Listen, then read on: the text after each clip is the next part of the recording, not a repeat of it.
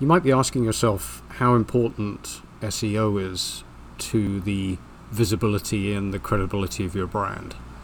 And is it just for bigger brands and bigger companies? But that's really not the case. I found a niche in my industry, and it's what your audience sees when they Google your brand name. And it's this wild, strange niche that's actually applicable to everybody, every person, every company, every film, every music album, every music group, every event, every podcast, every product. And when you have the head of the largest search engine in the world endorsing you, then this is somebody that you're going to want to sit up and pay attention to.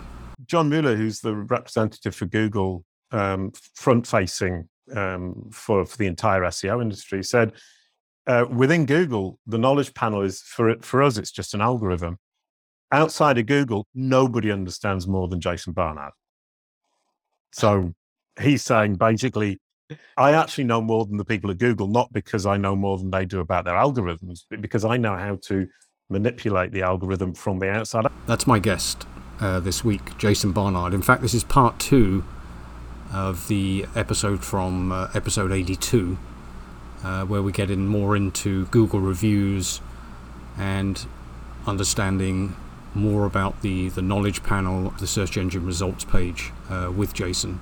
And we also go a little bit into Jason's background and where he came from in terms of punk rock and a whole bunch of other interesting parts of his history, all of which you'll find when you Google him, but it's not as much as what he's known for now. All that after the break. Welcome to the Personally Brandtastic podcast, where we help you build your personal brand and business so that people can find you easily, want to work with you, and can't wait to refer you. My name is Paul Kopka, and every day I work with real estate investors, professionals, and business owners who want to stand out from the crowd and attract more of the right opportunities without feeling inauthentic or spending all day doing it. It's all about communicating how personally brandtastic you are, because marketing is how to get their attention, but personal branding is why they choose you. Now, back to the show. What you mentioned earlier about the 5 gold stars. How important does Google, well, what importance does Google place on reviews and things like that? An awful lot of importance. We talk about credibility. I mean, credibility is what we as humans understand. I like the word credibility, but Google talks about expertise, authority, and trustworthiness. And really simply put, expertise is what you're saying. Is it true? Is it believable? Are you accurate? Is it a reliable solution? Authority is what your peers say about you, either what they're saying about you, whether they're sharing about you, or if they're citing you. So it's peer approval. And then trustworthiness is client approval.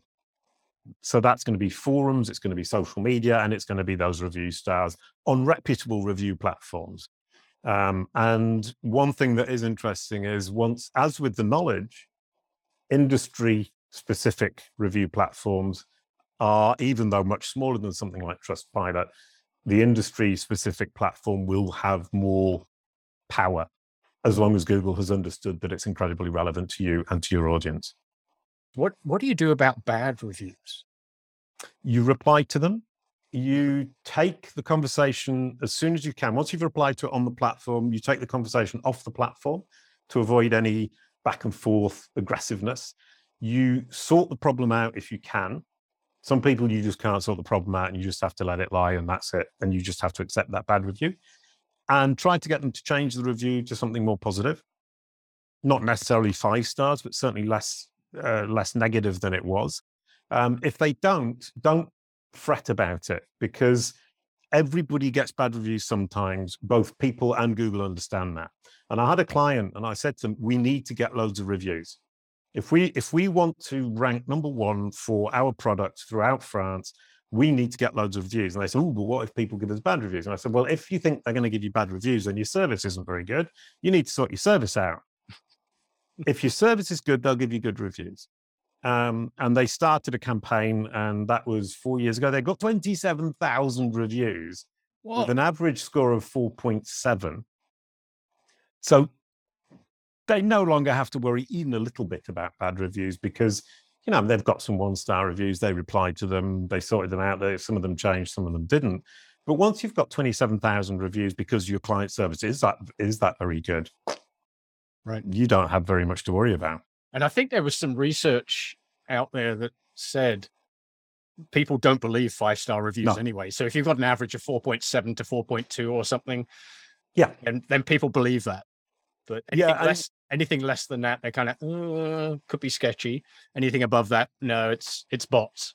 Right. Yeah, no, 100%. I've got a series of online courses to tell you about my other product. And one of the lessons is about review platforms and how to deal with them. And I mean, I've given you a lot of the advice just now for free, but one of the things is that anything under 4, even 3.9 is no good. Once you hit 4, you're okay. If you hit 5, it's suspicious to everybody.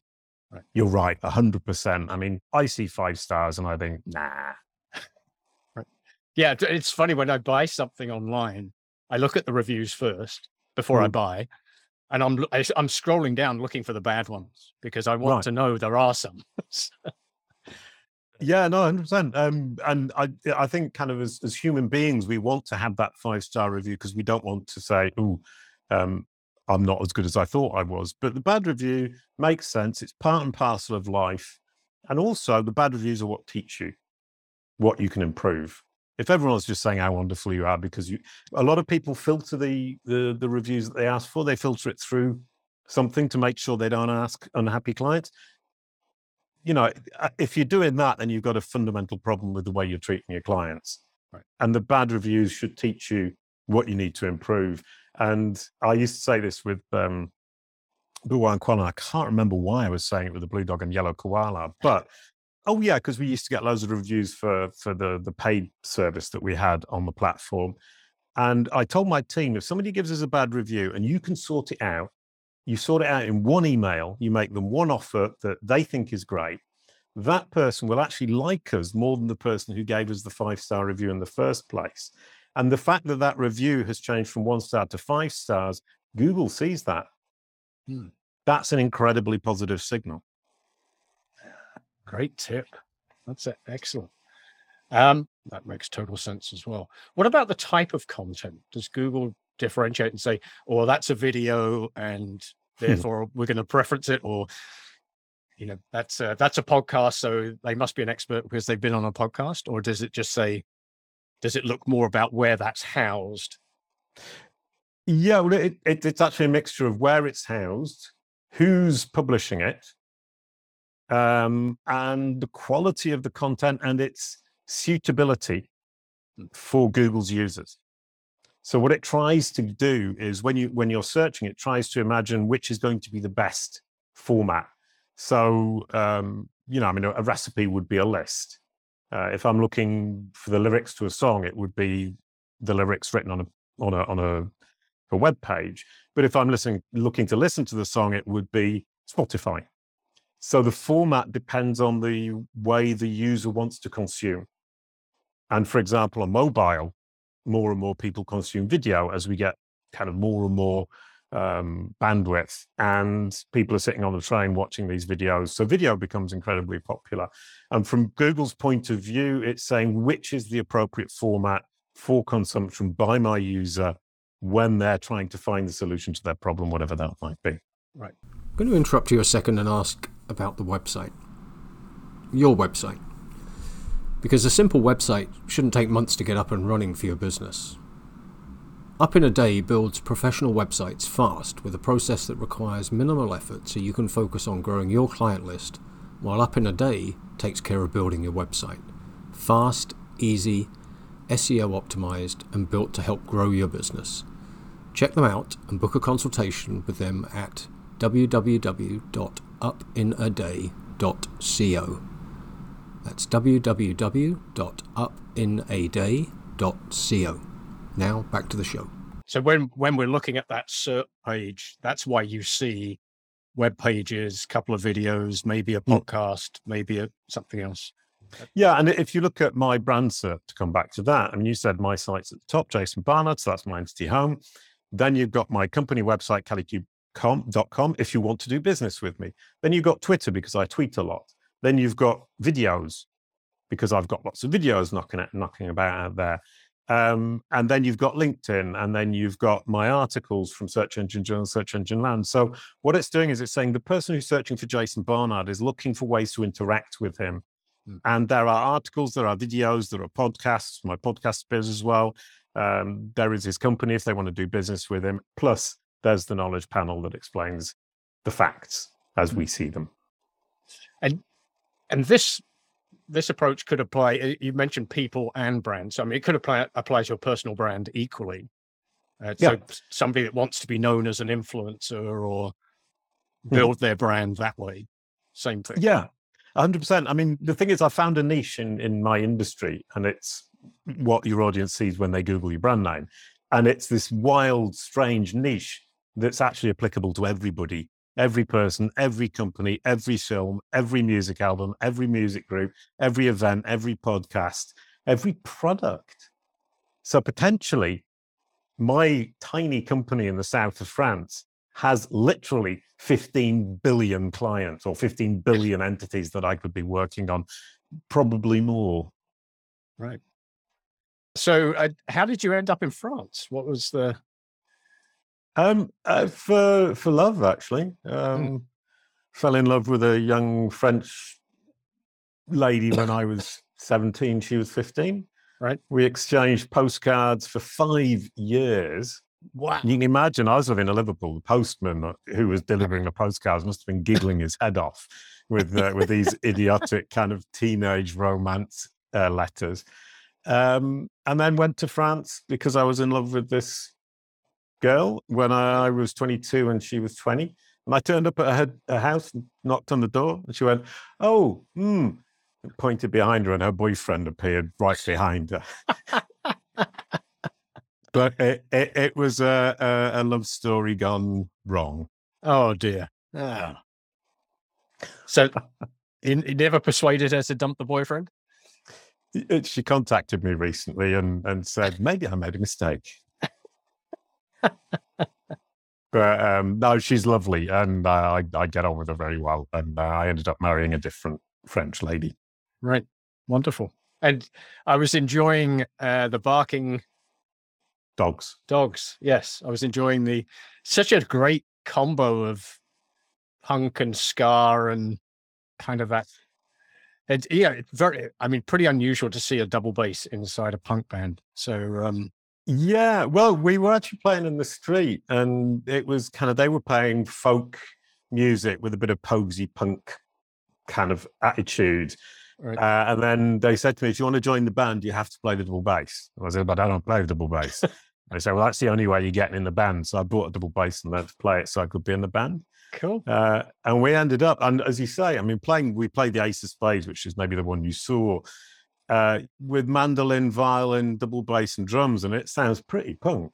Yeah, definitely. Yeah. I saw a couple off the playlist on YouTube that were the Ace of Spades, which is one of my favorite songs of all time. Yeah, 100%. It's funny actually. My brother was in a punk band, and then I didn't realize, but Motorhead had a big punk following. Oh yes. Yeah, I was a punk in Yorkshire when I lived in the countryside. So I was kind of this punk with the hair. Yeah. And the only creatures there that saw me were cows and sheep. So it was completely pointless. But I loved Motorhead. I mean, Motorhead were one of my faves. And yeah, you had this kind of big cult punk following for Motorhead, and all other heavy metal groups were just not cool. Right. Yeah. And my brother used to follow, and he actually got to know Lemmy. So he used to get backstage. If he'd turn up in, middle of nowhere in the UK and the Motorhead were playing, then he'd get into the backstage and get onto the floor. So, oh, brilliant. Yeah. Oh, right. Oh, I'm terribly, terribly envious now. Now, me too. He lived the punk life. I just kind of followed it surreptitiously by his stories. But right. And he's still a punk. He's still follows UK Subs was his big band. I saw them. The lead singer, he was called Charlie Harper, wasn't he? Yeah. And I saw them in the G-Boost in Paris when I got to Paris. Right. And I was maybe 24, 25. And it turns out he was pretty old. Yeah. I mean, like, I was 25. He must have been 45. I thought he was like this old man. And relatively speaking, for kind of those punk groups, he was. I mean, he was a good 20, 25 years older than most punks. Yeah. Yeah. He, I don't know if he's still singing, but the UK subs are still playing. Oh, right. My brother went out to, I think it was may have been pre-COVID, but he followed them around the west coast of the US for a while because he took 2 weeks off and just followed them. And but on his 50th birthday, he was sitting at home and he got a phone call, or around about his 50th birthday, he got a phone call and it was the UK subs. And they said, "What are you doing tonight?" And they said, "Why?" And he said, "We're playing at such and such and we're down a drummer. Do you want to come and do a few numbers?" And he ended up drumming for the UK subs. Oh, brilliant. So he knew, because he knows every song. And yeah, and he played the song, I would imagine. Otherwise, they wouldn't have asked him. Because if you tell them and he didn't play the drums, I know the song, but I just can't play the drums, but I'll give it a go. Right. No, July, and we, I mean, all of those kind of stories, I love it, because when I was about 25, 28, with the Barking Dogs, we went and played in Germany and we supported Captain Sensible. Oh! And as a punk, he's one of these great heroes. And I just remember kind of knocking on his dressing room door and he said, "Oh, I've got chicken pox." And it might well have been he was just making that up because he didn't want some kind of fawning ex-punk coming up and kind of selling him how wonderful he is. Right. Yeah, that's wonderful. You should get on a podcast. There is a guy in the UK that does punks in pubs. So it's an in-person podcast, but he interviews former punks over a pint of beer in a pub in wherever. Oh, I could do that because I was an absolute rubbish punk because I had the mohawk thing going on, but I could never be bothered actually getting it to stick up, so it kind of flopped down. So I looked like this kind of new romantic punk. It was really weird, but with all the punk gear, but with this kind of floppy mohican that never went up. So. Yeah, my brother always egg whites. I think that's what he used to use. Egg whites and hairspray. That was. Yeah, well, I did it from time to time when I went to a gig or something. I went to see the Dead Kennedys. Of course, but just day to day, you think what an absolute phenomenal effort it was. And of course, the only creatures who would have seen it were the cows and the sheep, so it was pretty pointless. How can people find out more about your company and the products? I'm actually changing my kind of approach. Is that I was trying to get a long story, but I thought I could build Kalicube Pro to be a SaaS platform anyone could use. And I got some people, I got a basketball player on, and he seemed to understand, and he's just totally fucked it up. And he threw everything in the basically he threw his entire digital ecosystem in the toilet. So I now had to pick it back off him. And so what I'm now doing is we do a done for you service with the platform. And we work on the knowledge panel over 3 months. We do the brand SERP and the knowledge panel, and then we basically sort out your entire Google business card, and we get you a knowledge panel built as it should be built, and not with the cheeky tactics that some people use that are basically spam, and Google will punish them. Right, the black hat stuff. And then I'm going to record a course for that as well, because we have basically the platform is either we do it as an agency, or we have some agencies who use the platform and they pay a subscription for the year, and then they do the same thing we do, but they do it for their clients, white label. And then we have the courses, and I'm about to record the knowledge panel course, and the agencies that use the platform have to take the courses in order to be qualified to use the platform, because I've realized that, I just think it's, I've explained it to you and you understand the principle of it. Right. And the principle of it is incredibly simple, but actually the execution, I now realize, is very nuanced, and get it wrong and the whole thing goes out the window. Right. And the nuanced nature of it hadn't really struck me. And I now realize that it's a dangerous tool to be left in the hands of fools. I just made that up. That's my new favorite quote. That's your new tagline. So the Academy, you're not going to make that available generally. It's more for... No. It's available generally. You can come on and take the courses. I recorded them a couple of years ago in Kiev. Right. And what's really interesting is 2 years later, we were redoing some of the slides. to make it more engaging. I listened to the course and I was thinking, fucking 2 years down the line, and I didn't realize I knew quite that much 2 years ago. You know what I mean? Right. And I was thinking, this all fucking makes sense. It all makes so much sense, and it's well explained. And I'm pretty pleased with myself, as you can see. Go, ooh, look at me. But what we're missing right now is the knowledge panel course. So I've set my August. I'm going to sit down. I'm going to write it and record it, because we've got a fundamentals course, a course for the rich elements like the Twitter boxes, the video boxes, and so on and so forth, and getting rid of negative results, which is obviously online reputation management. So we're going to add the fourth course, which is going to be knowledge panels, and then And what's the cost of the academy? It's €160 per course. So there are 3 courses right now. But Katrina's the person who deals with it. And then we've got a lady called Faith who actually runs the academy, who deals with the students. And we've got quizzes and certification, that kind of thing that she's added. And it's a really good team. I mean, you've talked with Joanne. I really, really am enjoying working with this team. So, I mean, what Katrina tends to do is say, if you buy 3 courses, if you buy 2 courses, we'll give you the third one for free. Right. Makes sense. So your service, you mentioned the basketball player. So for a former athlete, with that, your service could be really kind of beneficial, couldn't it? Because previously they're known as the basketball player or whatever, but now they want to be known as X. Yeah, exactly. They want to change that, what we call entity identity. So they want to change how Google perceives them. Was a basketball player, is now an entrepreneur, but then he's going to have a business. So he wants a knowledge panel for his business as well. So, and the way that, as I was saying earlier on, if you've got a business and a person, we've got a famous person who runs a business. So we've got a leg up to the business, makes that easier. Right. And then we can change the person once we've got the business going in Google's brain. So what you do is you say, I've got a famous person, put the business onto it, push the business up here, and then put the basketball player into the business category, and Bob's your uncle. I mean, that will take quite a long time because stuff like sport and music and films are very difficult to overpower. I'll bet. Yeah. Because the weight of evidence is what's going to play, and the weight of evidence for basketball is going to be high.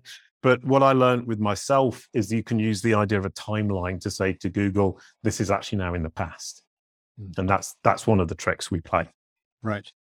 Yeah, it's just, the reason I ask is a little side piece of my business is I do personal branding for former athletes.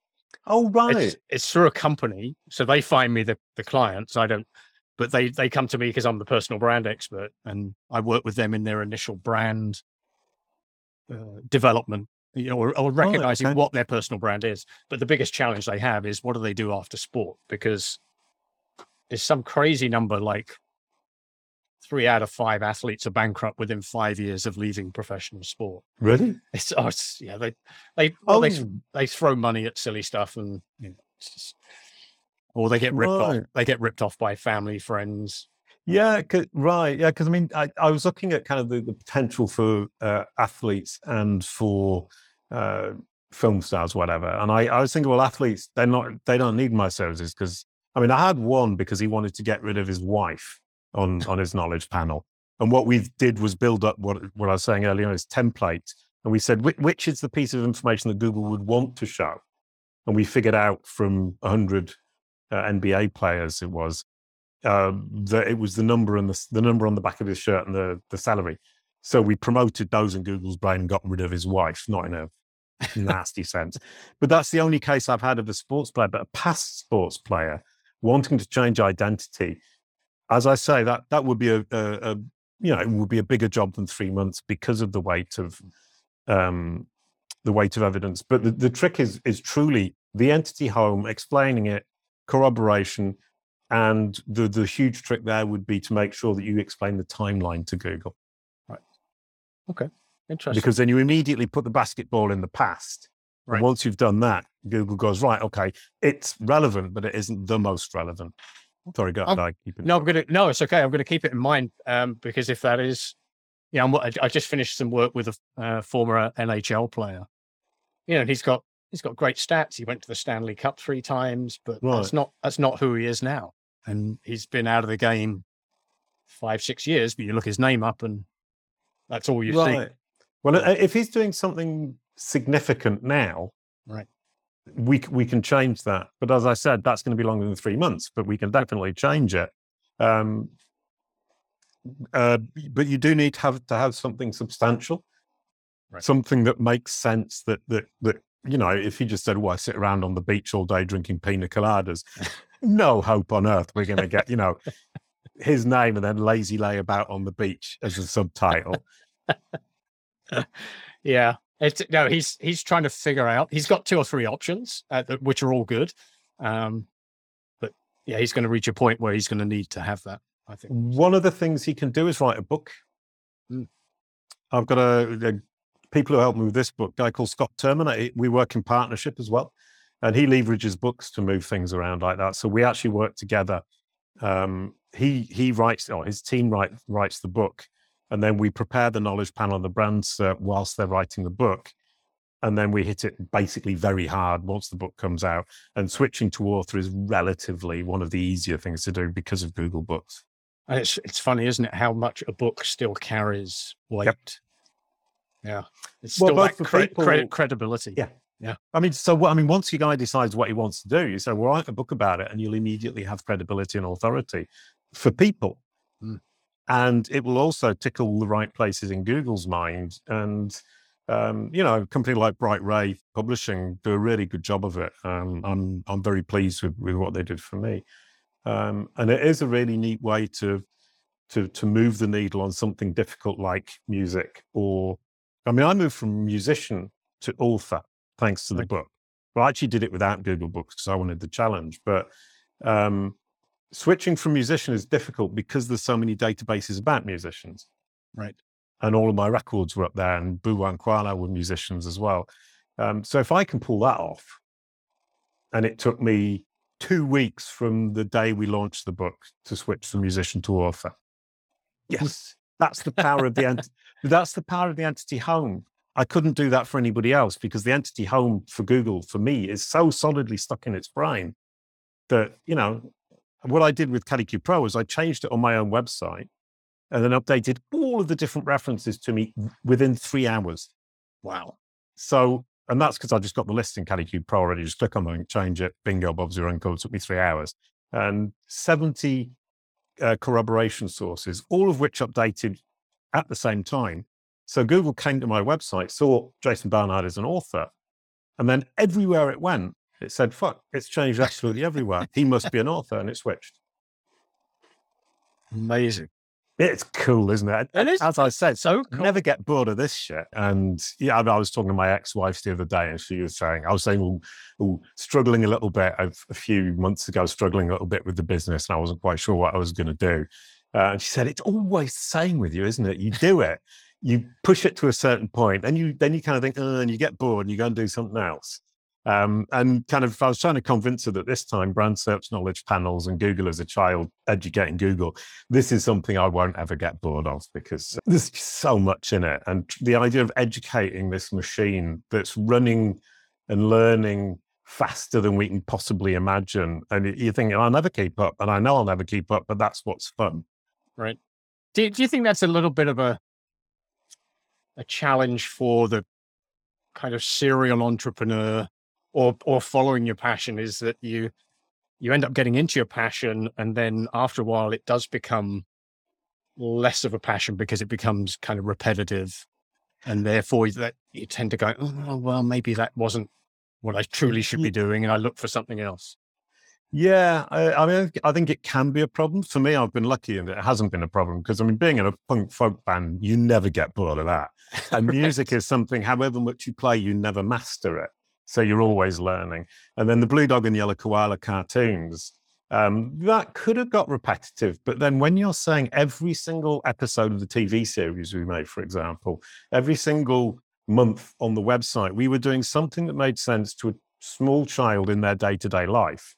And when you look at a child's day-to-day life, it's endlessly interesting. There's endlessly new things to do and to see. And you're just thinking anything we put in here is going to be interesting for the kid. And it's It's incredibly interesting, and I found it deeply, passionately enjoyable to create these simple scenarios and games and songs that kids can relate to. And the whole thing of kind of bringing it all down to that, we're not teaching explicitly, we're presenting something to you that you know, but you don't necessarily understand. Mm-hmm. And we're presenting it in a way that makes sense. Right. And that is endlessly interesting for me. And now brand SERPs and knowledge panels and educating Google. Somebody asked today which social media platforms appear in the knowledge panel on the right-hand side of Google search results. And of course, I've got a database with 200 million data points in it. And I just went in and went, ooh, and I pulled it out. And the answer was 28% Twitter. And somebody said, oh, what about TikTok? And TikTok was like 1.38% for people and 0.7% for companies. And for me, that's endlessly interesting as well. That is fascinating. So was Twitter the top thing? Yeah, Twitter's top in knowledge panels for people, but LinkedIn, it's top in knowledge panels for companies. That makes some sense. I could see it does. And a lot of what I say to people, they go, yeah, of course, that's really obvious. And then you go, it was only obvious after I said it. It wasn't obvious before. And then somebody said, what about different industries? And I said, well, I've got the data in the database, but then that's the paid SaaS platform where you come on with your industry. And that's where we give you that additional value. I can tell you for companies, it's LinkedIn generally, but in the real estate industry, maybe it's something else I don't know. I haven't looked. Right.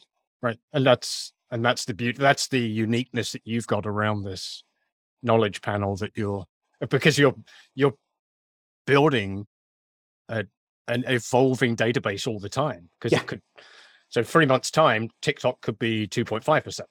Somebody asked that. So I looked back a year and it's 1.38% now, and it was 0.7% a year ago. So, and the database goes back 5 years. So I can actually pull all this data up and say, this is how it's evolving. This is how things have changed. The other thing we can do that I really enjoy is templated brand SERPs and templated knowledge panels, whereby if you give me 70 equivalents of your entity, so the same entity type, person, company, music group, whatever, in the same geo region, in the same industry. So, for example, if you gave me 70 punk bands, right, I could template for you both the brand SERP and the knowledge panel for a punk band, which would be different for a punk band than it would be for a new romantics band or a dance band or a techno band.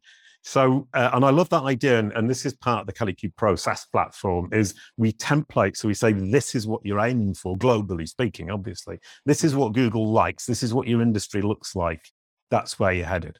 No, well, because you're not gaming it, but I mean, you're leveraging it to the absolute degree that you can. Yeah. I'm educating the child. And the engineers at Google are always figuring out, how can we change that? How can we... Right. No, well, in fact, John Mueller, who's the representative for Google, front-facing for the entire SEO industry, said, within Google, the knowledge panel is, for us, it's just an algorithm. Outside of Google, nobody understands more than Jason Barnard. So he's saying, basically, I actually know more than the people at Google, not because I know more than they do about their algorithms, but because I know how to manipulate the algorithm from the outside. I got invited to New York to speak at a knowledge graph conference. And I said, why the fuck do you want me? I don't know anything about knowledge graphs. I've never built one. And they said, exactly. You're the only person we've ever heard of who changes and feeds knowledge graph from the outside without having any access to the algorithms and the data. Wow.